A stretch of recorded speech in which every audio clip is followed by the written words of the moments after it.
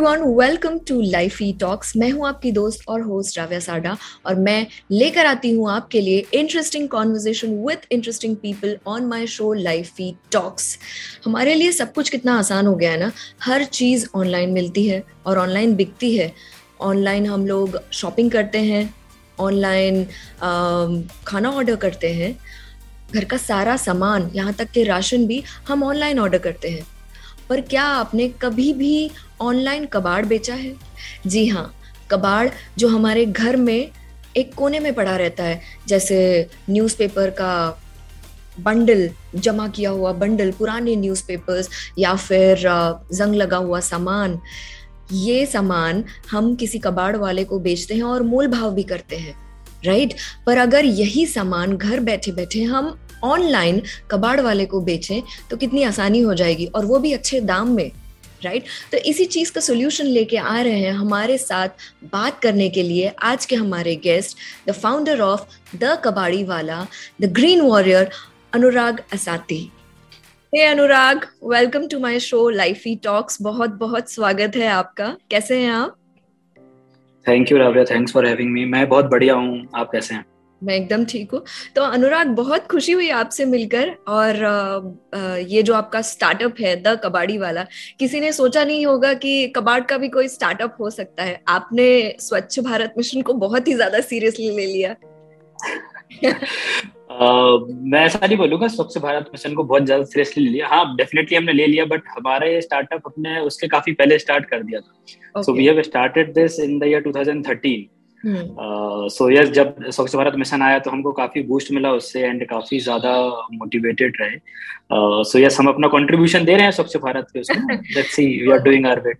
बहुत अच्छी बात है। सो अनुराग, अपने बारे में कुछ बताइए आप। a small introduction about you. मतलब मेरे बारे में ऐसा मैं बोल सकता हूँ कि मैं कबाड़ी वाला हूँ, और जनरली लोग मुझे अनुराग कबाड़ी वाला के नाम से ही जानते हैं। तो मैं बाय एजुकेशन मैंने इंजीनियरिंग की हुई है, बट अगर वैसे देखा जाए तो for me waste management is something very close to my heart. I always wanted to do something in this sector where we can do our bit in terms of environment thing and saving the environment. So yeah. So मेरे बारे में मैं बस इतना ही बोल पाऊंगा, एक engineer हूँ और कबाड़ का काम कर रहा हूँ। जी जी। तो अनुराग, पर कैसे शुरू किया आपने ये स्टार्टअप, और एक ओवरव्यू दीजिए about the Kabadiwala. So basically ये स्टार्ट हुआ था जब मैं अपने कॉलेज के ग्रेजुएशन के टाइम पे फाइनल ईयर में था, and I was struggling to dispose of my recyclable. मेरे जो फ्लैट पे बहुत सारे न्यूज़पेपर, प्लास्टिक वगैरह इकट्ठा था। सो मैं उसको बेचने के लिए कबाड़ी वाला ढूंढ रहा था, एंड ऑल ऑफ सडन पूरा दिन चला गया बट मुझे कबाड़ी वाला मिला नहीं। And it was like moment था जब वहाँ पे मुझे फील हुआ कि यार ऐसा कुछ हो सकता है। बिकॉज आप देखें, आपको अगर कुछ भी परचेज करना हो तो आपके पास बहुत सारे ऐसे तरीके हैं, बहुत सारी ऐसी वेबसाइट है जब आप कुछ नया खरीदना चाहते हैं, but at the same time जब आप अपना पुराना न्यूज़पेपर, प्लास्टिक या कुछ भी ऐसा बेचना चाहते हैं तो ऐसा कुछ है नहीं। तो वहां से एक आइडिया आया कि ऐसा कुछ हो सकता है, ऑनलाइन ऐप या वेबसाइट बना सकते हैं, जब भी किसी को अपना कबाड़ बेचना हो वो आए, बुकिंग करे और उसका कबाड़ बिक जाए। तो इस आइडिया की शुरुआत बहुत छोटे से कॉन्सेप्ट से हुई थी। तो बहुत ज्यादा प्लानिंग करके स्टार्ट नहीं किया था कि हमें ऐसा कुछ बहुत बड़ा कर देंगे हम, या हम कुछ अच्छा करने वाले हैं, ऐसा काइंड ऑफ थिंग। बहुत छोटा सा एक थॉट प्रोसेस था। जस्ट लोगों को हेल्प करना चाहते थे कि जब भी उन्हें कबाड़ बेचना हो तो वो इस प्लेटफॉर्म के थ्रू बेच सकते हैं। तो इस तरीके से हमने उसकी स्टार्ट की। नाम भी हमने जो लोग करते हैं कबाड़ी वाला, तो इसलिए हमने द कबाड़ी वाला नाम डिसाइड किया कि यही नाम रखते हैं जिससे लोग रिलेट कर पाएंगे।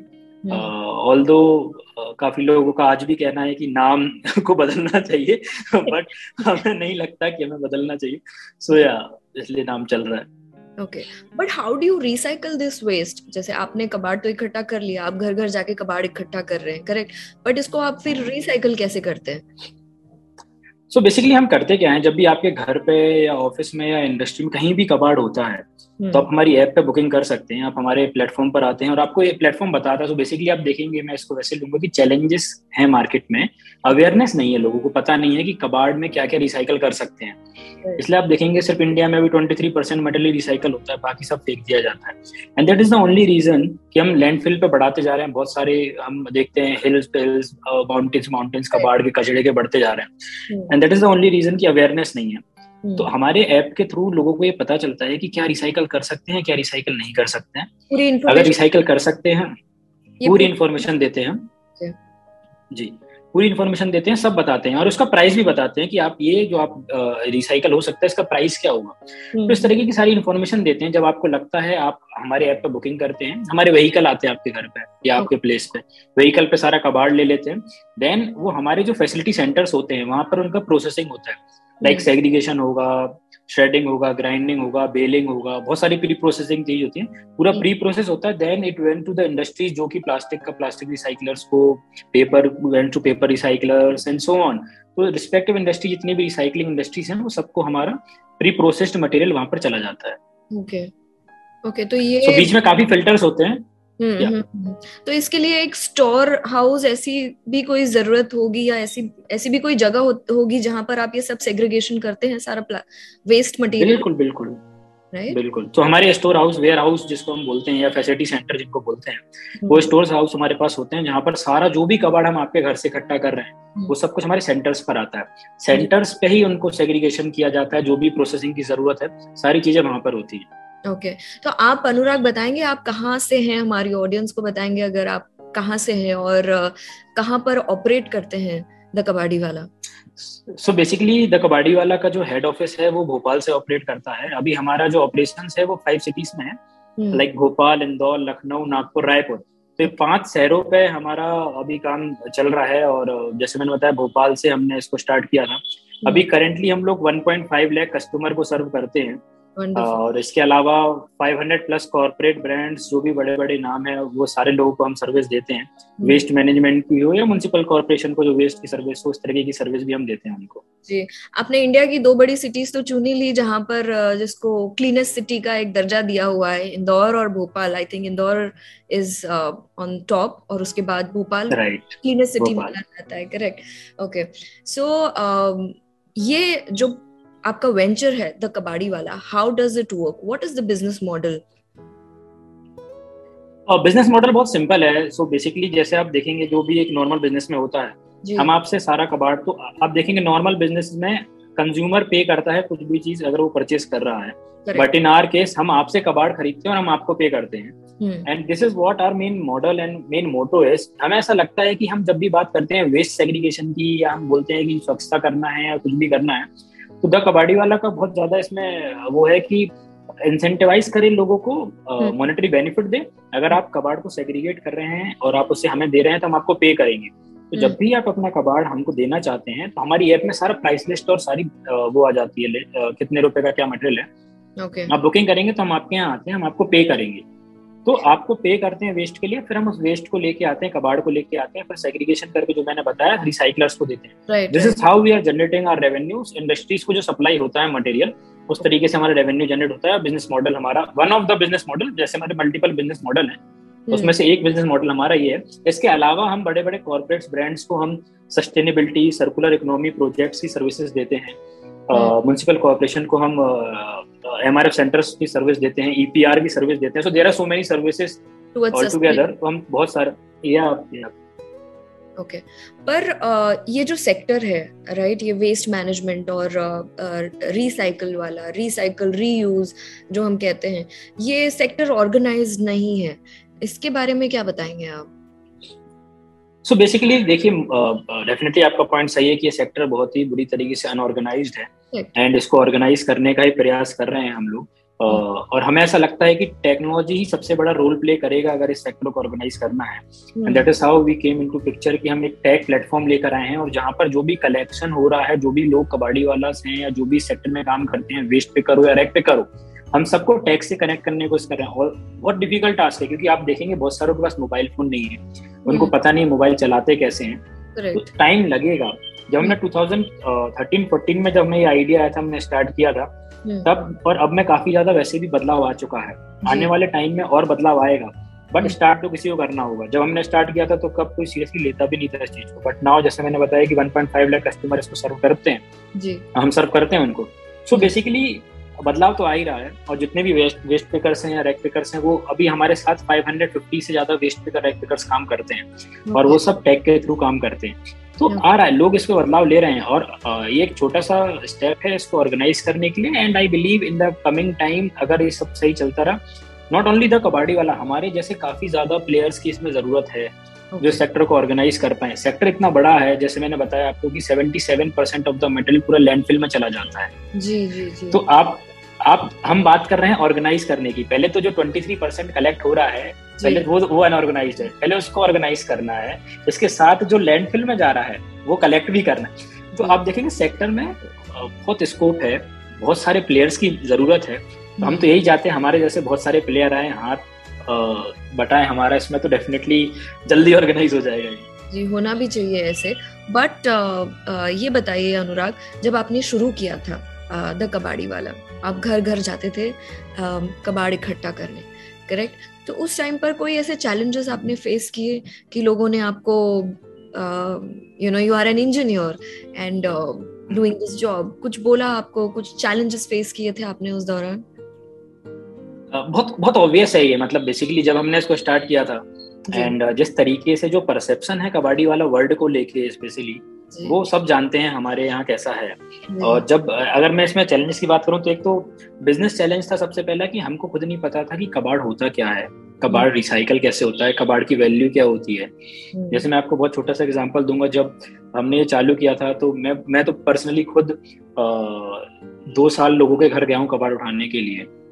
एंड मुझे भी नॉलेज नहीं था, मैं किसी को नॉलेज नहीं था, मेरी पूरी टीम, हम लोग सब सीख रहे थे कि कबाड़ इंडस्ट्री कैसे चलती है, क्या होता है।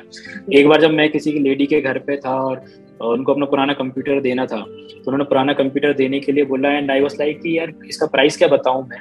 जब मैंने कंप्यूटर खरीदा था तो 20-25 हजार रुपए का था, अब इसका प्राइस क्या दूं? तो मैंने रेंडमली ऐसे बोल दिया 5,000 रुपीज का परचेस कर लूंगा।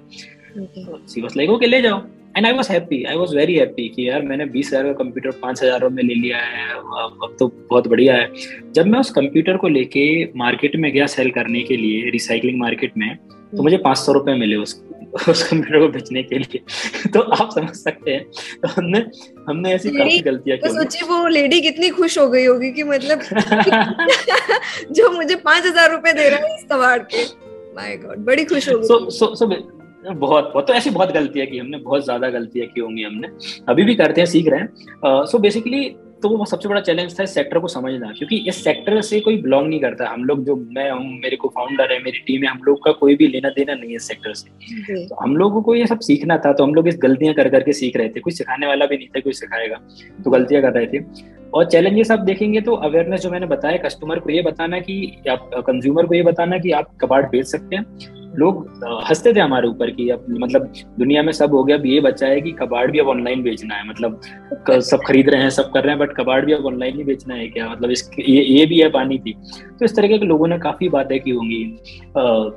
लोगों का ये कहना था कि ये क्या ही कर रहे हो, ये इंजीनियरिंग करके ये सब क्या कर रहे हो, तुम लोग पागल हो गए हो, कबाड़ का काम कौन करता है, काइंड ऑफ थिंग। तो इस तरीके से काफी लोगों ने बोला, बट पता नहीं, हमें तो मजा आता था, आज भी आ रहा है, कबाड़ी वाला बन के मजा आ रहा है, कबाड़ का काम करके मजा आ रहा है। So we are enjoying it. अब लोग क्या बोलते हैं क्या नहीं बोलते हैं वो तो ठीक है, बट हम कुछ गलत नहीं कर रहे हैं। नहीं है राइट, जहाँ से आप दूर दूर तक किसी कबाड़ी वाले को रिलेट कर सके, ऐसा कुछ है नहीं। कभी नहीं, नेवर। मैंने कबाड़ बेचा भी नहीं कभी अपनी लाइफ में, तो मेरा तो कोई वास्ता भी नहीं है। तो ओके, तो ये आप लोगों के लिए बहुत ही नया फील्ड है और आपने खुद को एजुकेट भी किया है इसमें।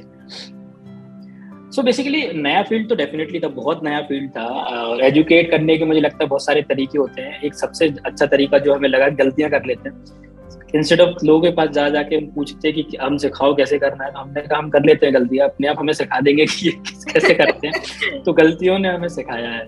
ओके, बात करते हैं फिर से हमारे कॉन्वर्सेशन पे हम जाते हैं। जब वेस्ट इकट्ठा होता है, जब एक नॉर्मल स्क्रैप इकट्ठा होता है, जो कबाड़ इकट्ठा होता है, तो वो कबाड़ी वाला उस स्क्रैप को कलेक्ट करके ले जाता है अपने एरिया के जो कलेक्टर होते हैं उनके पास।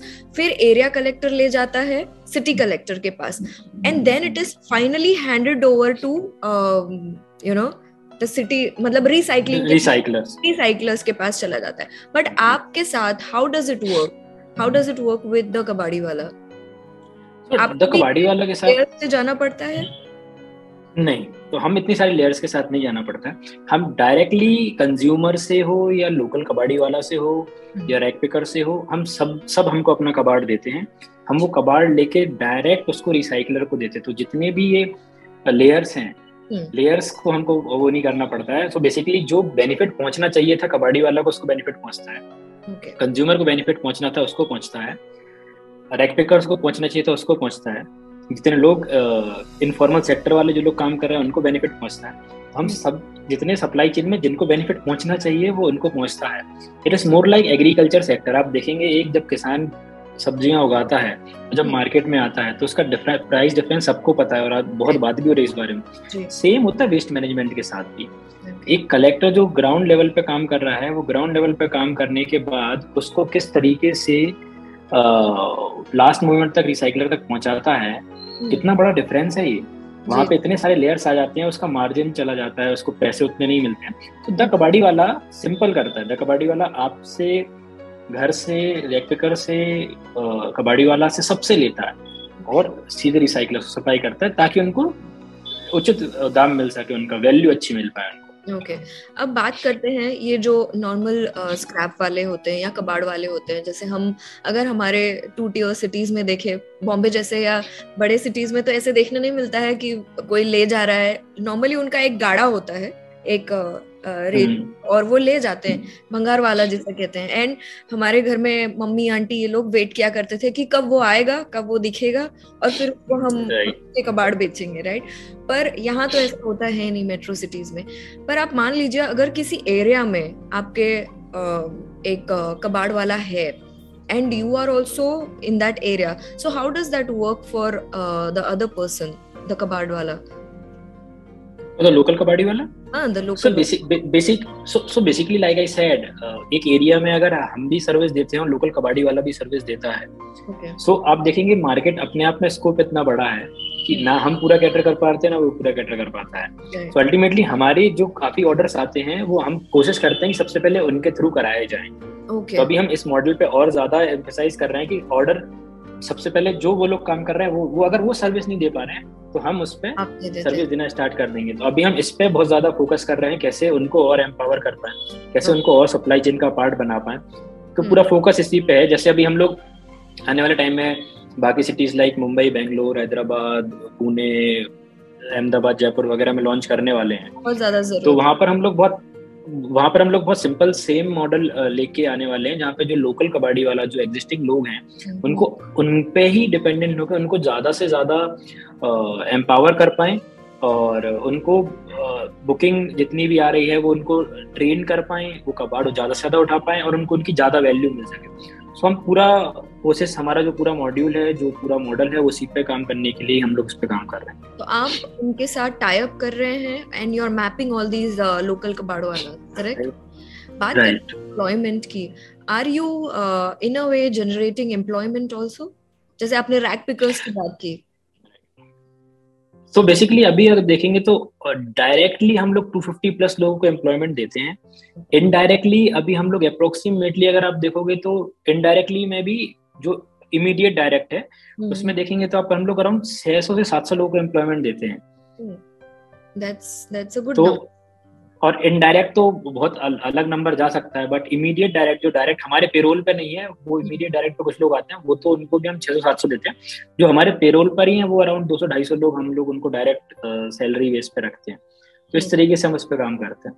रैक पिकर्स की हम जब बात करते हैं तो ये रैक पिकर्स को नॉर्मली कितना मिलता होगा रोजाना में, ये जो छोटा मोटा प्लास्टिक बॉटल्स पिक करते हैं वगैरह, बट आपके साथ अगर टाई अप कर लेते हैं ये लोग तो इनके लिए भी फायदा ही है।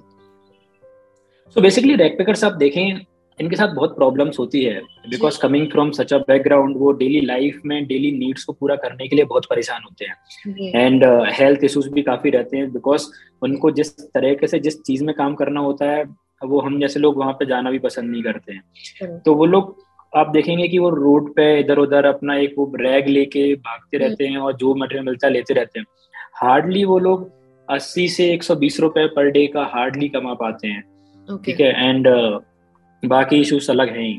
तो इसके लिए द कबाड़ी वाला अपने जो सेंटर्स हमने जो बनाए हुए हैं, और म्युनिसिपल कॉर्पोरेशन के साथ मिलके हम लोग कुछ काम भी करते हैं, वो सेंटर्स मैनेजमेंट के लिए हमने एक सेंटर, ऐसे बहुत सारे सेंटर डेडिकेटेड किए हुए हैं, तो उस एरिया के जितने रैक पिकर्स होते हैं वो हमारे सेंटर्स पर आके काम करते हैं। वो फैसिलिटी है प्रॉपर, एक इंडस्ट्री की तरह समझ लें आप उसे, जैसे एक कंपनी की तरह देख लें। वहां पर सुबह से लोग आते हैं और उनको एक टास्क दिया जाता है, वेस्ट सेग्रीगेशन है जो भी टास्क है वो टास्क करते हैं, और जितना वो काम करते हैं उनको उतना पैसा मिलता है उस चीज का। एंड आप यकीन नहीं मानेंगे, पहले वो 80 से 120 रुपए कमाते थे, अब वो 300 से 350 रुपए पर डे मिनिमम कमा लेते हैं। That's wonderful, right? तो ये हमारा पूरा प्रयास, और ये सब हो पाता है जस्ट बिकॉज कि हम उन्हें प्रॉपर ट्रेनिंग दे देते हैं, उनको पता होता है कैसे क्या करना है, एक एनवायरनमेंट मिलता है उन्हें अच्छा। थर्ड ये होता है कि आप देखें अगर वो हमारे साथ या कहीं भी अच्छी जगह काम कर रहे होते हैं तो उनको हेल्थ इश्यूज नहीं होते, बीमार नहीं पड़ते। जनरली होता है ये लोग बीमार ज्यादा पड़ जाते हैं, तो 30 दिन में से अगर 25 दिन भी काम करना है तो 10-15 दिन काम कर पाते हैं, आधे दिन इनकी तबीयत खराब होती है, कुछ ना कुछ हेल्थ इश्यूज होते हैं। तो हम लोग हेल्थ कैंप्स पर काम करते हैं, इनकी हेल्थ पे काम करते हैं, इनकी बच्चों के एजुकेशन के लिए क्या कर सकते हैं उस पर काम करते हैं। तो we are trying our best, जितना बन सके और इम्प्रूव करने की कोशिश करते जा रहे हैं। That's a very great I'll say initiative जो आप ले रहे हैं, कॉज ही बहुत अच्छा है। आप एक बात बताइए, द कबाड़ी वाला, इसका यूएसपी क्या है? बहुत सारी बातें आपने कबाड़ी वाला का यूएसपी क्या है इसकी? मेन यूएसपी है कि देखिए अलग अलग तरीके से अलग अलग लोगों के लिए यूएसपी होती है, अलग अलग सेक्टर के लिए। अगर मैं हाउस होल्ड कंज्यूमर के लिए बात करूं तो कन्वीनियंट है, एक ऑथराइज्ड पिकअप टीम आती है आपका कबाड़ लेने के लिए, एंड ट्रांसपेरेंसी है। So I would say transparency, traceability and authorised pickup team, ये तीन बहुत इंपॉर्टेंट यूएसपी है। एक हाउस होल्ड की नजर से देखें, एक कस्टमर की नजर से देखें। अगर यही मैं यूएसपी देखता हूँ रैक पिकर्स की नजर से, तो एक डेडिकेटेड प्लेस है, हेल्दी वर्क एनवायरनमेंट है, और सारी ट्रेनिंग एंड फैसिलिटीज है। तो ये उन लोगों के लिए यूएसपी है। अगर मैं इंडस्ट्रीज कॉर्पोरेट की नजर से देखूं तो उन लोगों के लिए एक प्रॉपर प्लेटफॉर्म है जहाँ पे वो ट्रैक कर सकते हैं अपने जो भी उनका कंट्रीब्यूशन है। जो मैंने आपको एक चीज बताई नहीं कि आप जो भी हमें कबाड़ देता है उनको ये पता चलता है उनका कंट्रीब्यूशन क्या है एनवायरनमेंट को लेके। लाइक आपने कबाड़ बेचा है तो आपकी रिपोर्ट जनरेट होती है, उस रिपोर्ट में आप हमारी ऐप में देख सकते हैं आपने कितने पेड़ बचाए हैं, कितनी इलेक्ट्रिसिटी सेव की है, कितना वाटर बचाया है, कितना लैंडफिल बचाया है। आपकी एक इंडिविजुअल रिपोर्ट बनती है उसकी, और आप at any given point of time app में लॉग इन करें आप देख सकते हैं। तो इस तरीके की रिपोर्ट भी बताते हैं। तो कॉर्पोरेट और ब्रांड्स को ये रिपोर्ट मिलती है, उनको ये पता चलता है, और एक सिंगल ऐसी ऑर्गेनाइजेशन मिल जाती है जहां पर उनको कलेक्शन से लेके सारा जो कंप्लायंस पार्ट है वो फुलफिल हो जाता है। तो तीन अलग अलग कैटेगरीज के लिए तीन अलग अलग यूएसपी हमारे हम उसको कैटर करते हैं। ओके अनुराग, आप मान लीजिए एक बेसिक सवाल मैं पूछती हूँ, जैसे मैं अगर मुझे आपका सर्विस लेना है द कबाड़ी वाला से, मुझे मेरे घर में जो रद्दी पड़ी है या घर में जो पुराना सामान है वो मुझे देना है, so how is the process? अब मुझे क्या करना पड़ेगा? वो सिंपल है, आप हमारी ऐप डाउनलोड करें, प्ले स्टोर और ऐप स्टोर दोनों जगह अवेलेबल है। ऐप डाउनलोड करें, इतनी इजी ऐप बनाई हुई है हमने कि it won't take more than 5 to 10 seconds। आप सिलेक्ट करें क्या मेटल बेचना चाहते हैं, डेट, एड्रेस। अगर आप पहली बार आप अगर ऐप कर रहे हैं या यूज कर रहे हैं ऐप, तो आपको एड्रेस डालना होगा, अदरवाइज नेक्स्ट टाइम से वो भी प्रीफिल्ड आएगा। एड्रेस डालिए, डेट सिलेक्ट करिए, और आप पेमेंट कैसे लेना चाहते हैं, कैश, यूपीआई या अलग मोड जो है सिलेक्ट करिए। That's it done. और डन।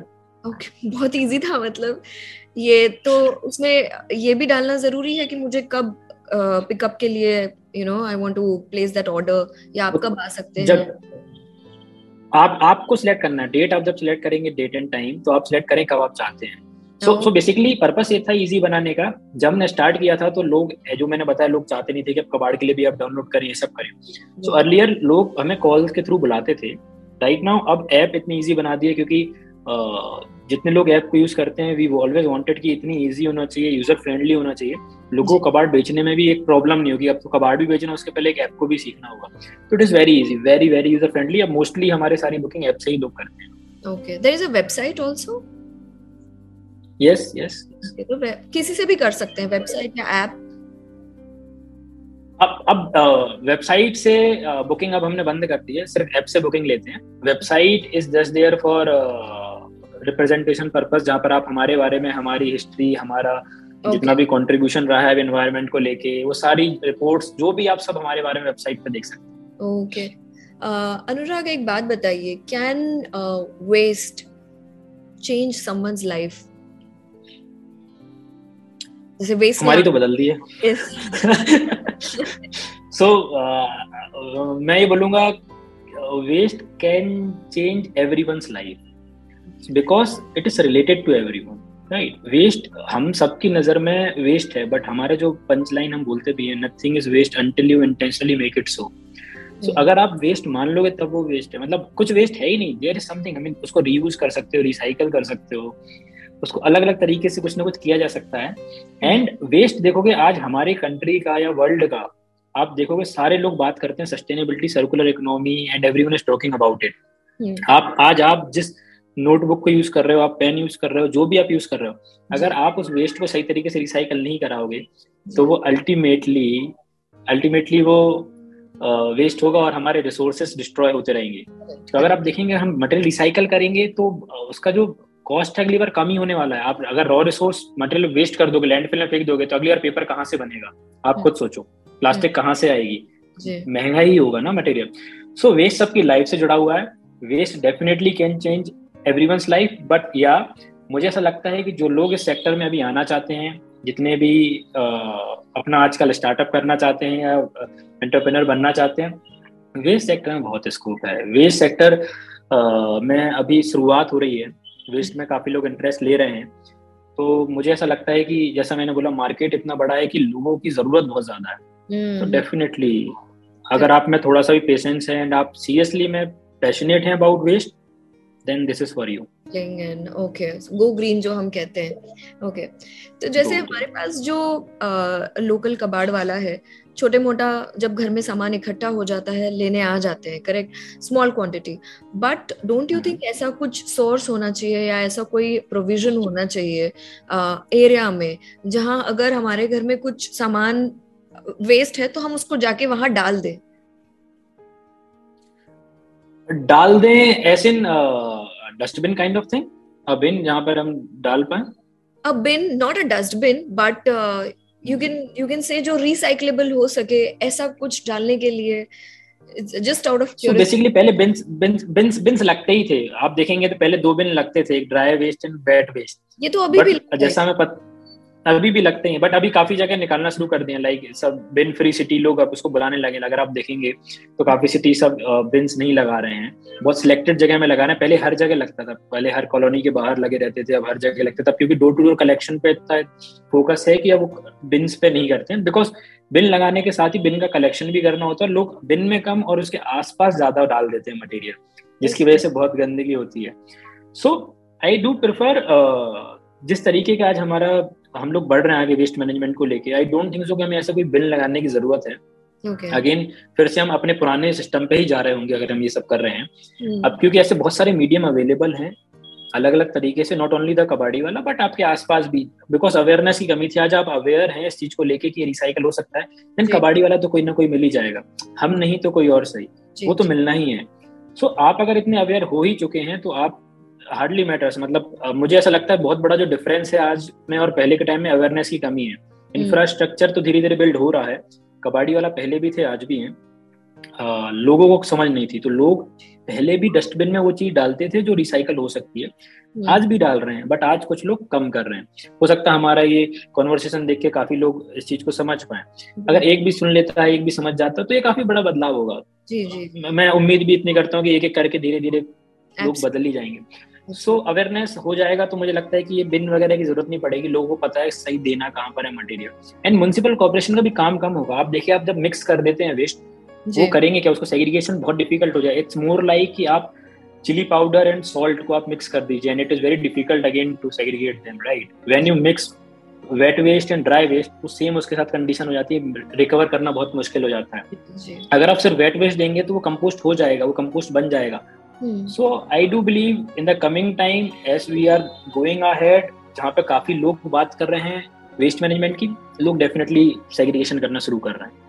करेंगे हमारी सिटीज में, जैसे बॉम्बे वगैरह में भी, मुंबई में या मेट्रो सिटीज में, so they have made it compulsory to segregate it। घर में ही जब आप देते हो तो वेट वेस्ट आप अलग दीजिए और ड्राई वेस्ट अलग दीजिए।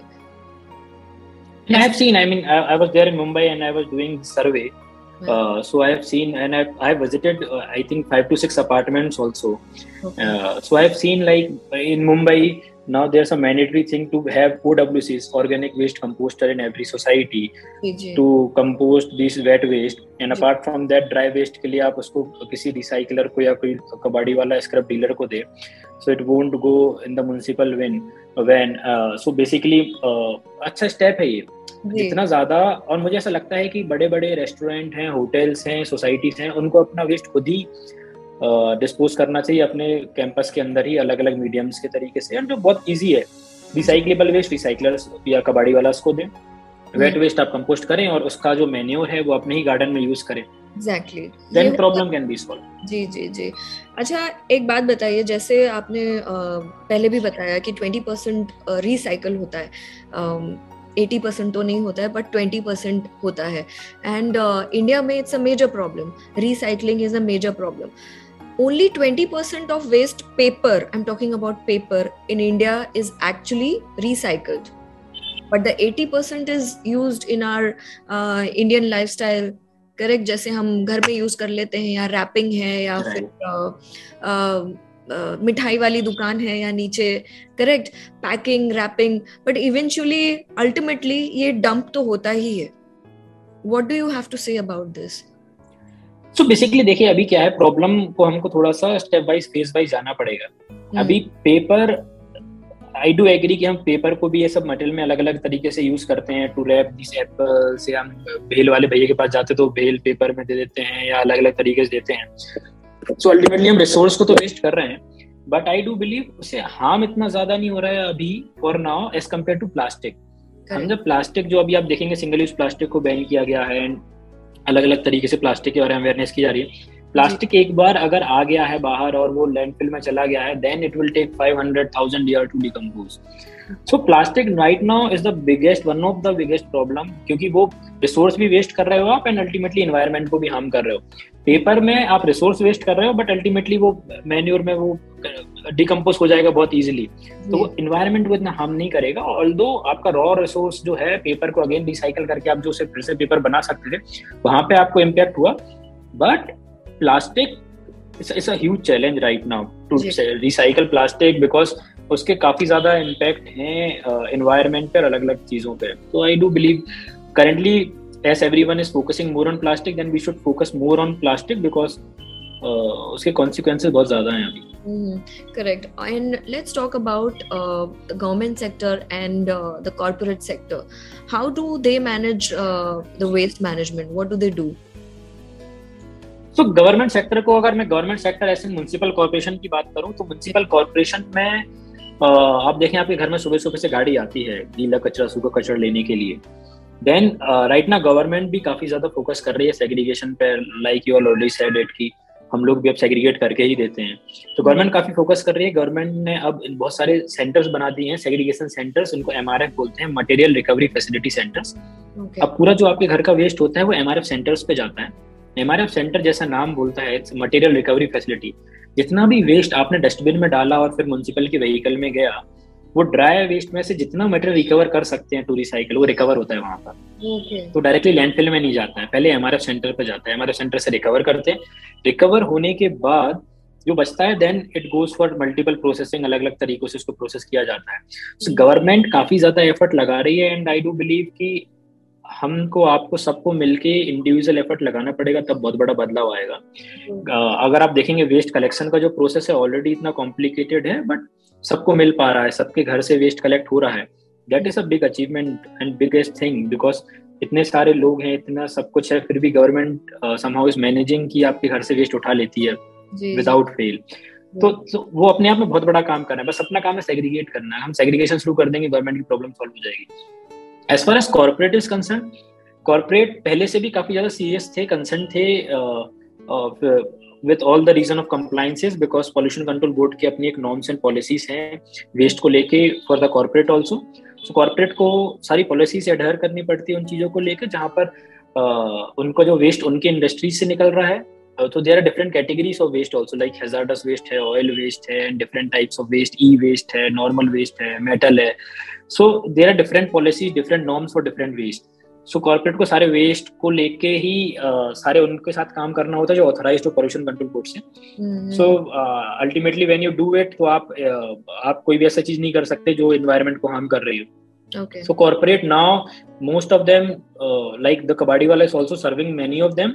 तो हम जितना भी देख रहे हैं सारे लोग अब compliances को fulfill कर रहे हैं. Otherwise, अब pollution control board इतना strict है कि license तक cancel कर सकता है, heavy fine लगा सकता है. So everyone is in waste को लेके now everyone is getting serious. Yeah. Now people are getting serious. Okay. So we are coming to the end of our session, Anurag. जाते I wanted to ask that what is the ultimate goal of your startup? Ultimate goal. So I would say कभी सोचा नहीं था कि हम ये करेंगे. जी. ठीक है. कभी गोल भी नहीं बनाया था कि हमें क्या अचीव करना है. We never did it. We never. I mean, यहाँ तक जहाँ हम आज आ गए हैं, आगे जाने वाले हैं, कभी सोच के नहीं किया. We never planned it. वो होते गया. Sometimes ignorance is a bliss kind of thing. तो हमें पता नहीं था तो हम आगे बढ़ते गए और हम आगे बढ़ते जा रहे हैं. ऐसा कोई गोल नहीं है स्पेसिफिकली कि हमें कुछ अचीव करना है, हमें पूरे भारत देश को स्वच्छ बनाना है, या मैं बहुत बड़ी बड़ी बातें करूँ कि हमें ये अचीव कर लेना है, वो कर लेना. बट छोटा मोटा गोल हमारे ये है कि अप्रोक्सीमेटली मुझे ऐसा लगता है कि एटलीस्ट मिनिमम 10 लाख लोगों को हम लोग एम्प्लॉयमेंट दे पाएं in the coming time in this sector itself. तो हमें बहुत ज्यादा खुशी होगी जब हम 10 लाख को एम्प्लॉयमेंट देंगे. तो डायरेक्टली बहुत बड़ा इम्पैक्ट पड़ेगा हमारे रिसाइकलिंग सेक्टर पे, और हमारा जो रिसाइकलिंग परसेंटेज है वो काफी बढ़ जाएगा. सो आई डू बिलीव, मैं ये नहीं बोलूंगा कि हम इतना रेवेन्यू अचीव करना चाहते हैं, हम इतना कस्टमर पहुंचना चाहते हैं. हम 10 लाख लोगों को कम से कम एम्प्लॉयमेंट दे दें तो वो बहुत बड़ी बात होगी हमारे लिए. Wonderful. And one piece of advice for the audience. Be a problem solver. So मुझे ऐसा लगता है कि आपको जो भी समझ में आ रहा है आपके आसपास, इंडिया ऐसा डेवलपिंग नेशन है, हमारे पास बहुत सारे अपॉर्चुनिटी है. मैं ये नहीं बोलूंगा प्रॉब्लम चैलेंजेस हैं, हमारे पास बहुत सारी अपॉर्चुनिटी है. जहाँ भी हमें कुछ दिख रहा है तो वो अपॉर्चुनिटी को हम कैप्चर करें और उस पर कुछ काम करें और कुछ अच्छा बना लें. तो और प्रॉब्लम सॉल्व करने पे लग जाए, ज्यादा दिमाग मत लगाए. हमने भी दिमाग नहीं लगाया था कि कबाड़ का क्या करेंगे, अब क्या होगा, कहाँ जाएगा, कैसे होगा, दिमाग नहीं लगा रहे थे, घुस गए थे. एग्जीक्यूशन पे फोकस करें. अपॉर्चुनिटी बहुत सारी है. सो सिंपल लाइन है, be a problem solver, that's it. Okay. But Anurag, जाते जाते मैं ये कहना चाहूंगी कि जब मैंने आपको अप्रोच किया था फॉर द इंटरव्यू, तो मुझे ऐसा लगा कि ठीक है, स्टार्टअप है और कुछ एक नया कॉन्सेप्ट है, the Kabadiwala, and we should talk and we should know more about it. पर मुझे ये नहीं पता था कि इतना कुछ आप कर रहे हैं इसके पीछे, and people you are generating employment, और किस तरह से आप चीजों को रिसाइकल कर रहे हैं, how are you spreading awareness. So बहुत सारी चीजें आपसे आज जानने के लिए मिली. And thank you so much for your time, thank you so much for what you are doing, loved your spirit and the work you do. I think our conversation today जब लोग सुनेंगे तो इट्स, आई होप सो, जैसे आपने कहा, भले एक change हो या कोई थोड़ा सा एक चेंज आए, डेफिनेटली एक इम्पैक्ट होगा क्लाइमेट चेंज पर भी. So thank you so much. Go green, save nation, save waste, I will say. Thank you, Radha. Thanks for having me. Thank you, Anurag. Thank you so much. Thank you. Bye. Bye.